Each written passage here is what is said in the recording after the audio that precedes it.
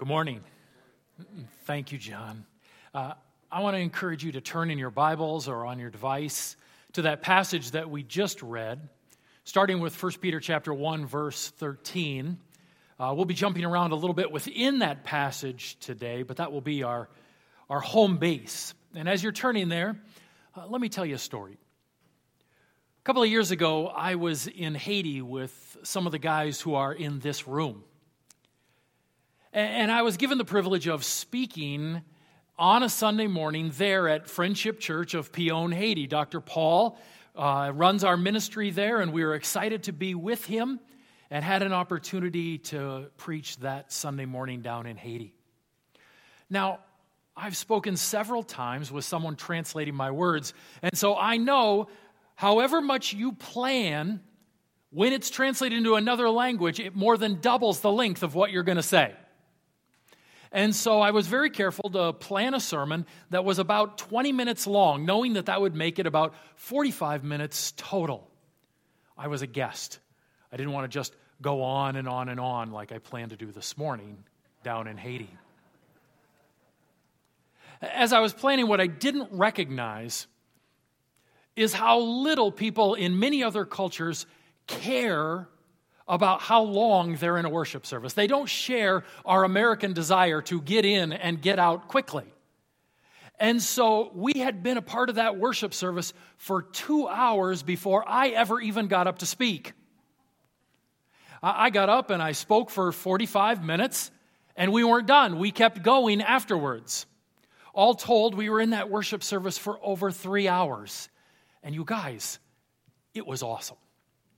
I can't imagine any better way to spend that Sunday morning than to spend 3 hours with fellow believers lifting up Jesus' name and worshiping Him together. It was an amazing experience.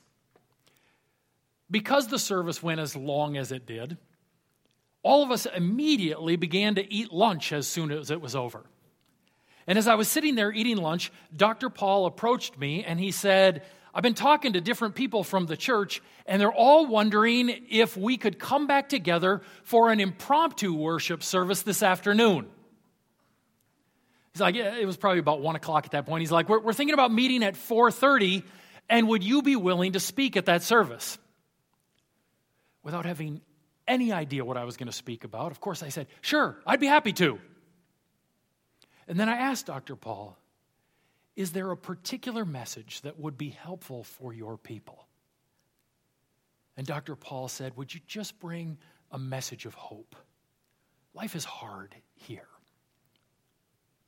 I went away by myself and began to think and pray about what I was going to say in a couple of hours when we met for this impromptu worship service. And I began to process, what does it look like to give these people a message of hope? Haiti's the poorest nation in the Western Hemisphere. They've been living in poverty for generations and generations. Many of them live in extremely difficult circumstances that have impacted their health. On top of that, their government has been corrupt for decades and steals from the people. And I started to think, what does a message of hope look like in this setting? Do I go to them with a message of hope that for generations you have been poor, but that is all going to change and you are going to become wealthy? Do I go to them with a message of hope that your conditions have been hard, but all of that's going to change and now your conditions are all going to be comfortable? Do I go with a message of hope that your government has been corrupt and has stolen from you, but all of that is going to change? And now you are going to have a government that is benevolent and fair and good, like we have here in the U.S.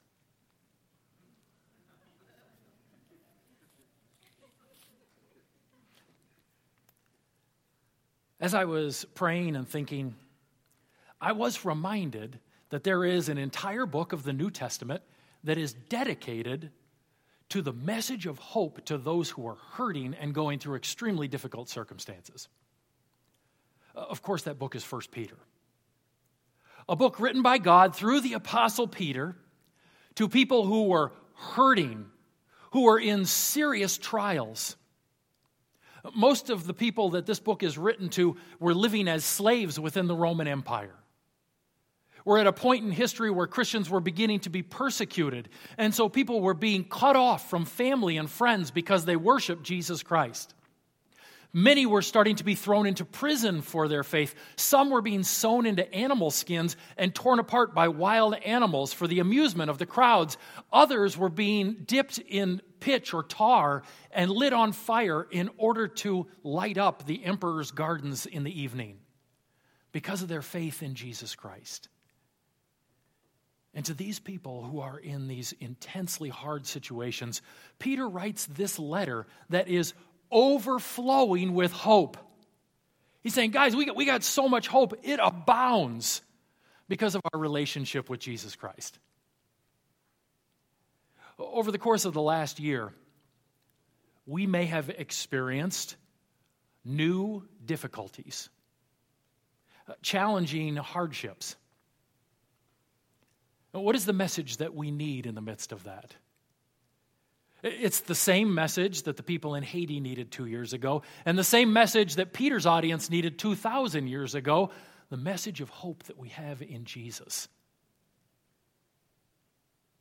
We're not a people who gain our primary hope in wealth or politics or family. We are a people who gain our primary hope where? In our relationship with Jesus Christ. And we saw that last week as we dug into the first few verses, that we have a hope because of what Jesus did. We've become a part of the family of God. And verse 4 said, as a part of that family, we have this astounding, hard to imagine inheritance that is ours, that is kept in heaven. But don't worry, just because it's kept in heaven doesn't mean that there's a chance you won't get it. Because verse 5 said, God is guarding you for that inheritance. And He's guarding that inheritance for you. Who thinks God's strong enough to properly guard? Right? Absolutely. And as we looked at that amazing hope that is ours in Jesus Christ, we celebrated because of what He's done and the life that He has called us to. And now in the passage that we just read today, we see that those who have that living hope in Jesus Christ dedicate their lives to one thing above all else. Right? There's one thing that is the aim of their life. And what is that one thing? It starts with the letter H and it ends with holiness. Right? What is that one thing? What do we pursue? As those who have a living hope in Jesus Christ, the one great pursuit of our life is to become holy. But as He who has called you is holy, you also be holy in all your conduct. Since it is written, you shall be holy, for I am holy. What is holiness? Holiness is living in alignment with the character of God. Living in alignment with the character of God. God is love. So is it right to treat people with love and seek what is best for them? Or is it right to act in selfishness? Right? It's right to love. Why is it right to love? Because it's in alignment with the character of God. Love isn't right based in some sort of randomness. Love is right because it's rooted in the character of God. God is truth, so is it better to deal honestly with people or to deceive them? You know the answer to this, right?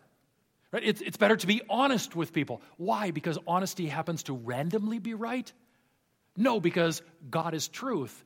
And all right is bound up in the character of God. Holiness is living in alignment with the character of God.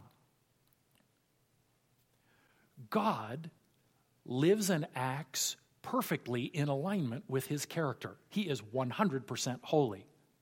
And He has called us to be a people who are growing in holiness, living in alignment with His character. How many of you are perfect at that? No, I don't see any hands. That's great. It's wonderful. No one needs to be confronted afterwards. Okay, so what we recognize is that there is this battle going on inside of us, isn't there? Between what is holy and what is unholy. And verses 14 and 15 call attention to that battle. As obedient children, do not be conformed to what? The passions of your former ignorance. But as He who called you is holy, you also be holy in all your conduct. There's this battle going on inside of us between right and wrong, between what is holy and what is unholy. It's a battle that has already gone on inside of you this morning, hasn't it? Your thoughts, your words, your actions have either been chosen based in holiness or unholiness. It's a battle that's going to go on this afternoon, this evening. It is ongoing inside of us. A battle between what is holy and what is unholy. Now, what does unholiness look like? What do these passions of our former ignorance look like? Well, this passage tells us in chapter 2, verse 1, some examples, some illustrations of what unholiness is like. Look here with me at these filthy five, talked about in chapter 2, verse 1. So put away all malice and all deceit and hypocrisy and envy and all slander. What does unholiness look like? It looks like these things. Malice. What's malice? It is the desire to do harm to another. No matter what harm has been done to you, we are never to seek to harm another person. No matter what has been said about you, we are never in malice to seek to harm another person with our words. Malice is unholy. What's the second one? Deceit, being dishonest. We live in a world that is filled with lies. I don't feel like I even need to illustrate that or prove that to you. We all just look around and can see that that is true. And God calls his people to be different than that because lies and dishonesty are unholy.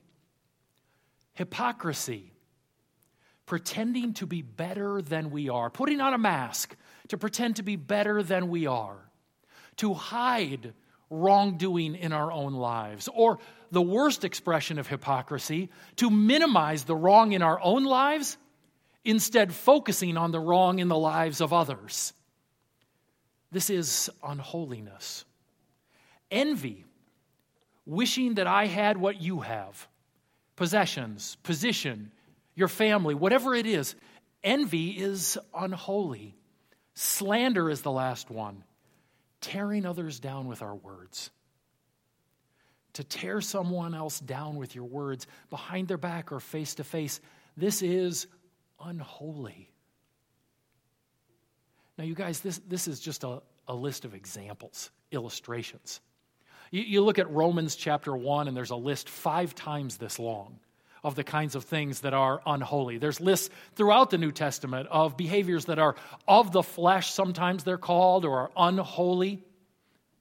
This is just an illustration, a list of illustrations, but it's a good list. And if this is what unholiness looks like, it begs the question, what does holiness look like?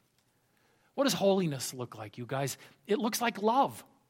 Having purified your souls by your obedience to the truth for a sincere brotherly love, love one another earnestly from a pure heart.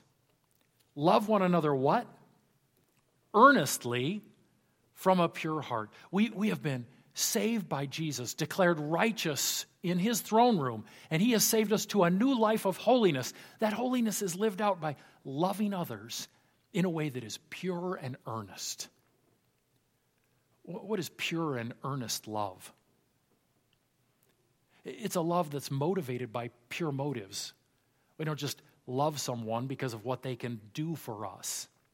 We don't just love someone because they love us. Jesus said in Matthew chapter 5, what credit is that to you to love someone who just because they love you? Instead, he says, love your enemy, right? Pray for those who persecute you. And we're to love from a pure heart that is motivated by our desire to love and please God. We're to love in a way that's earnest. That means sacrificially, not just conveniently or easily. Holiness looks like love. And so if that's what holiness and unholiness look like in our life, the question becomes, how can I grow in holiness? How can holiness win more of the battles within me? And that's what I want to spend the rest of our time on in this passage, is answering that question. How can holiness win more of the battles in our lives? Let me give you a few answers. The first one is this. How does holiness win the battle in me? Don't put junk in your mind. 1 Peter chapter 1, verse 13. Therefore, preparing your minds for action and being sober-minded. The Greek word here for sober-minded means to have a mind that isn't intoxicated. When we hear sober-minded, we may think, oh, that means serious. But it actually means more than that.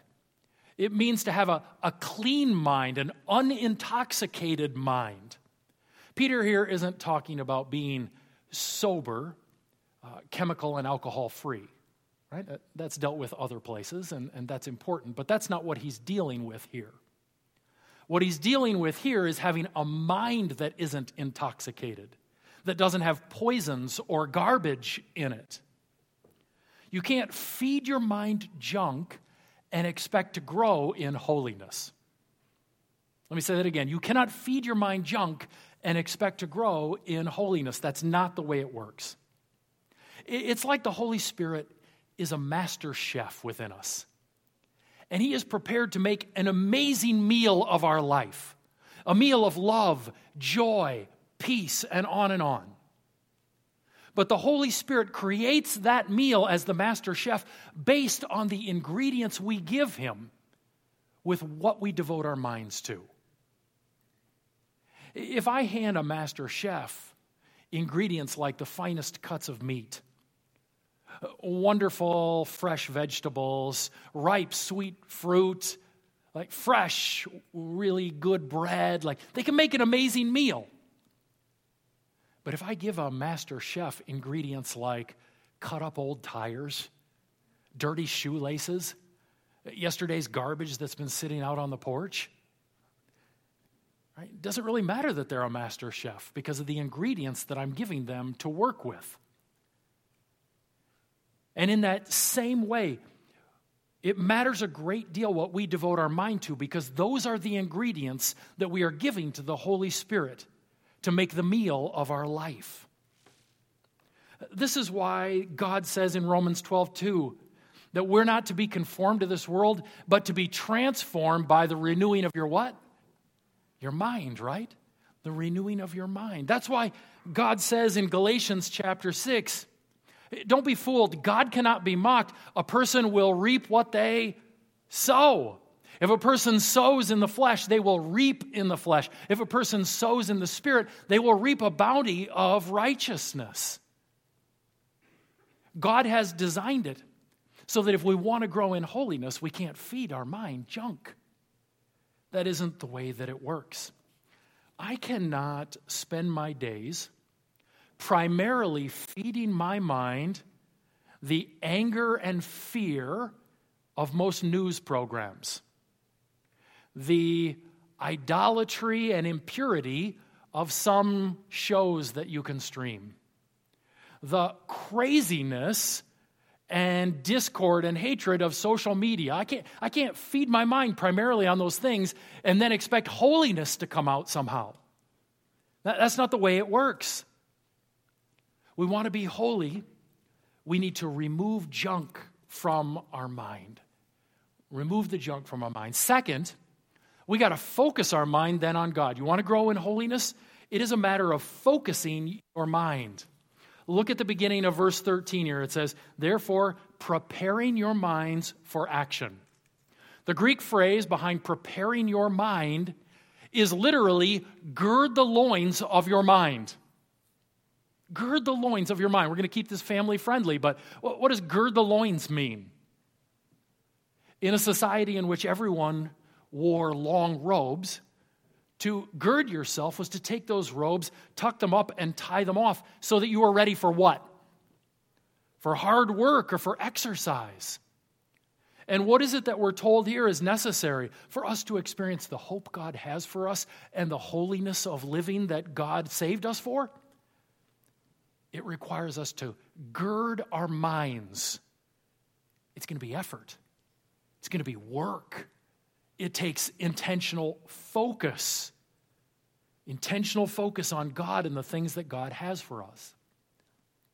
So what am I intentionally putting into my mind instead of the junk that the world offers? First of all, I am focusing my mind on heaven. How does holiness win the battle in me? When I focus my mind on heaven. Look at the rest of verse 13. Therefore, preparing your minds for action and being sober-minded, set your hope fully where? Set your hope fully on the grace that will be brought to you at the revelation of Jesus Christ. At the revelation of Jesus Christ. Where is our hope located? Our hope is located in the future. What did we see last week in verse 4? That God has this astounding and amazing inheritance for all of his children. And where is that inheritance? It says it is kept in heaven for you. Right? Our inheritance, our primary hope, is kept in heaven at the revelation of Jesus Christ. As I said last week, this is so incredibly important for us to understand because there's such a wide variety of very popular false teachers out there this day who want to relocate the primary hope and inheritance that we have from heaven into more comfortable circumstances here on the earth. Extremely popular false teachers, hundreds of thousands of views, whose primary teaching is if you just believe God is going to give you health and wealth and popularity tomorrow. I was watching one of these false teachers a few weeks ago. I was on vacation and apparently had nothing better to do. And as I was watching him, he declared over his congregation, 2021 is the year of blessing. 2021 is the year of favor in your life. And then he began to go through a list of different things that we experience in life. He said, if 2020 was a year of financial hardship for you, 2021 is going to be the year of greatest financial blessing you have ever experienced. If 2020 was a year of hardship when it comes to your health, 2021 is going to be the year of greatest health and physical fitness you've ever experienced. If 2020 was a year of political loss for you, 2021 is going to be a year of political victory. And of course, everyone he was speaking to was like, yes, bring it on tomorrow. Here we go. What is he doing? Right? He's selling a hope that we don't find in here. And people eat it up because it appeals to what the Bible calls itching ears. It appeals to our fleshly, worldly desires. By all means, give me health, give me wealth, give me popularity, and do so now. Then what happens when people don't experience that in 2021? Well, God's not faithful to his promises. God's not even there. What's going on? Because God didn't live up to promises that he never made, but some false teacher made on his behalf. Here are the promises that I want to declare over you for 2021. You ready for this?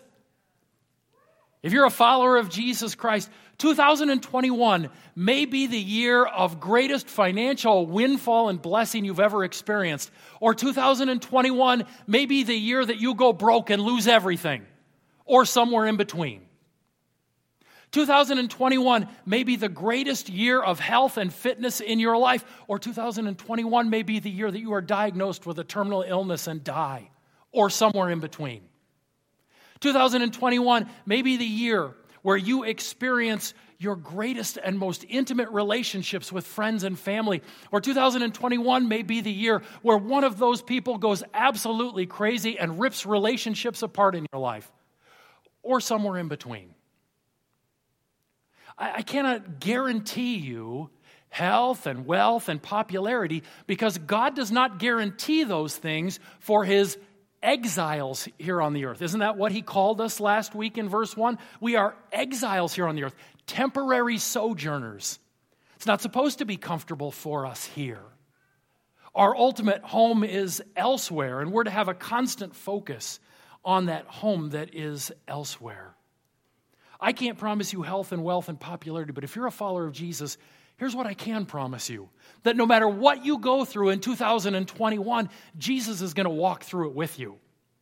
I can promise you that no matter what you go through in 2021, His Spirit is fully capable of producing love and joy and peace and patience and kindness and goodness and faithfulness and gentleness and self-control in your life, no matter what your circumstances look like. I can guarantee that if you're a follower of Jesus Christ, you have an astounding hope that is yours, that is in heaven and awaits you, no matter what you experience this year. Where are we to focus our minds if we want to grow in holiness and live fully in the hope that God has for us?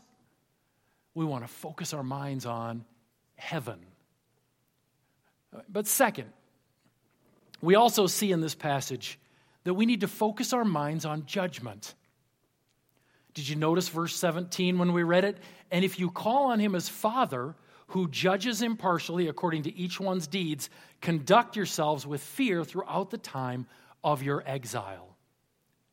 One key to holy living is remembering that one day we will all stand before our Maker and judge and give account for how we have used our lives. And while you are saved through faith in Jesus Christ, that faith is either proven genuine or not genuine based upon your actions in life, based upon whether or not you are growing in holiness. As we say around here at Friendship Church all the time, good deeds are the evidence of a genuine faith. Right? We're not saved by our good deeds, but our good deeds are the evidence of that faith that saves us. As Jesus says in Matthew chapter 7, verse 21, not everyone who says to me, Lord, Lord, will enter the kingdom of heaven. Jesus says on that day there's going to be all kinds of people who say, but I had faith in you. Well, how do we know if that faith was genuine in Jesus? He goes on and says, but only he who does the will of my Father who is in heaven. Focusing on that day of judgment is key for us living in holiness. And focusing on that judgment impacts how we live right now. I just saw this illustrated in kind of a silly way in my family's life. We were on vacation in Florida a couple of weeks ago. And while we were there, my kids were anticipating their upcoming track seasons. Both of them are in college. Both of them run for their college track teams. And they both approached it in very different ways. One of my kids, during vacation, spent his time, I kind of gave away what's what here, sorry. He spent his time looking up what those who would be his opponents were running, thinking about goals, seeing where his meets were going to be. My other child was doing her very best to forget that a season was going to take place. She was rooting so hard for COVID to cancel track this year. She said to me a couple of years ago as a sophomore in college, I don't like track. I just do this for the scholarship money. And she was really hoping that this would never come about. Not surprisingly, one of my kids worked out every day we were in Florida. Went to the track, went to the weight room, was getting himself ready for the upcoming season. The other one didn't work out once the entire time we were in Florida. Right? She actually called me last week after her first meet and said, this was such a mistake. I should have been working out this whole time. You wouldn't believe how sore I am from all the workouts that we're doing. In track, judgment comes. It comes in the practices where you run grueling workouts. It comes in the meets where you find out how you do against your fellow competitors. Judgment comes. And the one who kept in mind that judgment was coming lived very differently while we were in Florida. In that same sense, God calls us to regularly remind ourselves, judgment's coming. And He's going to ask all of us to give an account for how we have stewarded what He has given to us. Not only are our good deeds the every time evidence of a genuine faith in Jesus, but God says we will also be rewarded for good stewardship when we stand before Him at the judgment. I really don't have time to go down this road as thoroughly as it should be explored, but so many Christians have this socialist view of heaven. We all live very different lives here on the earth, but we're all rewarded exactly the same when we get there. But in fact, the Bible teaches something very different than that. That we will all enter heaven based only on the grace of God and through faith in Him. But that once there, God will reward us based on the lives we have lived here on this earth. That we can store up treasure, store up reward, store up crowns, and on, that will be a part of our heavenly experience. And so we focus our minds constantly on the coming judgment. How does holiness win the battle in me? With a mind focused on judgment. Finally, how does holiness win the battle in me? By focusing my mind on Jesus' sacrifice. By focusing my mind on Jesus' sacrifice. Listen to verses 18 and 19. Knowing that you were ransomed from the futile ways inherited from your forefathers, not with the perishable things like silver or gold, but with the precious blood of Christ, like that of a lamb without blemish or spot. Let me just read the next couple of verses. They're not up on the screen, but it says, He was foreknown before the foundation of the world, but was made manifest in the last times for the sake of you, who through Him are believers in God, who raised Him from the dead and gave Him glory, so that your faith and hope are in God.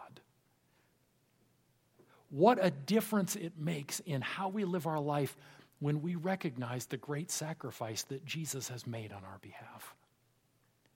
When I was in college, one year I lived with two roommates that approached school in very different ways. One of them, let's call him Chuck, was diligent. Every evening he was reading, he was writing, he was devoting himself to his studies. My other roommate, let's call him Jay. He was less than diligent. A lot less than diligent. Sometimes he'd stay up, but never to study. He'd stay up to watch the late edition of Sports Center, or some days he'd stay up to go out and party, but he was not diligent about his studies in any way. And one day, Jay asked Chuck, how is it that you are so determined? How is it that you're so diligent about your studies? And Chuck told Jay, it's because as I go through week after week here at this school, I can't help but remember the extra hours that my dad is putting in at his work in order to help me go here. And the job that my mom took on in order to help pay for my school.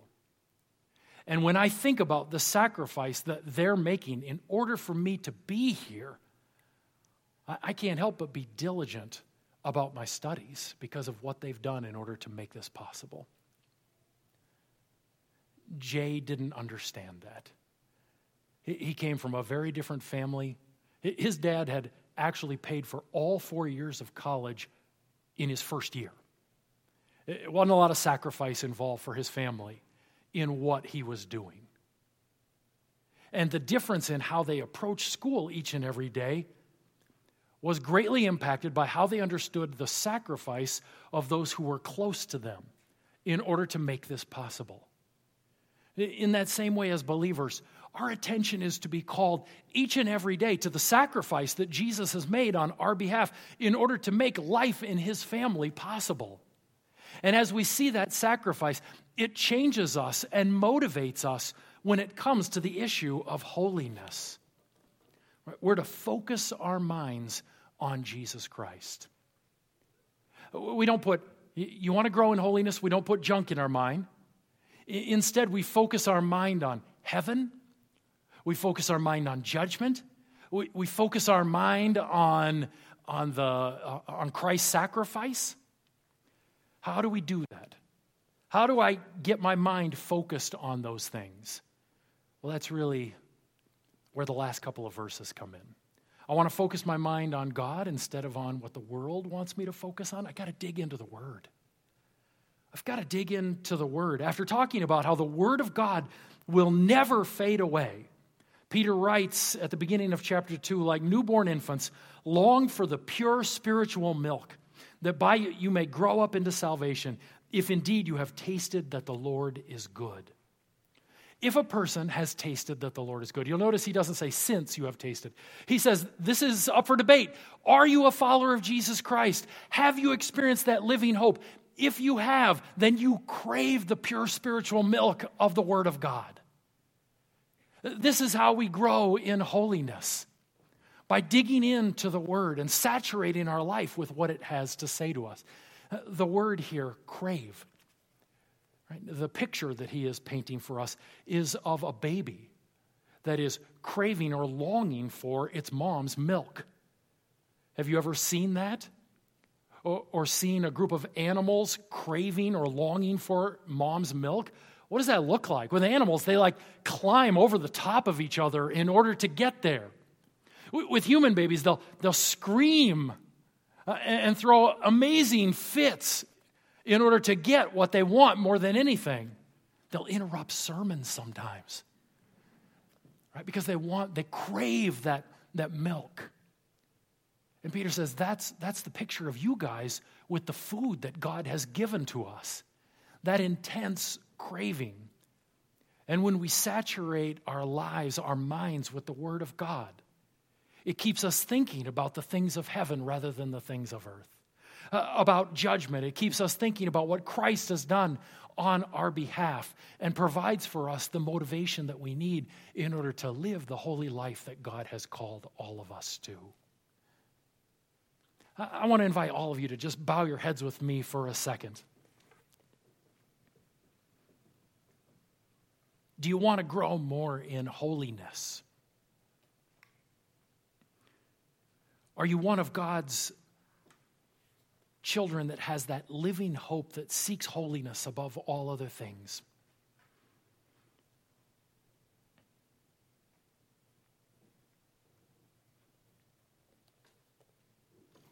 What does digging in deep to His Word look like for you this week?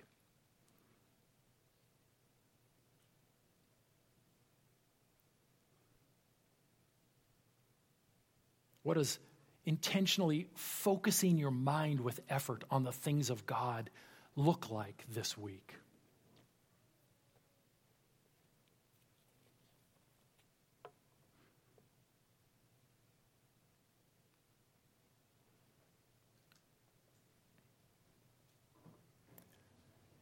Father in heaven, we give you thanks for the astounding living hope that you have given to us by the work of Jesus Christ that has made us children with this eternal inheritance that is ours, that you are guarding us for. We are so thankful for that. We're thankful that you have chosen us, set us apart for holy living, so that we might be righteous, that we might be Christ-like. We recognize the battle in our life. We repent of those things that we see before our eyes and in our mind right now that have fallen short of holiness. We repent of those things. We confess them to you. And we recognize your full forgiveness that is available on the cross, that you declare us to be clean when we confess and repent our sins before you. God, having recognized your forgiveness, we pray that you would help us to go from here and sin no more. Lord, work holiness more and more into our lives this day. We pray this in Jesus' name. Amen.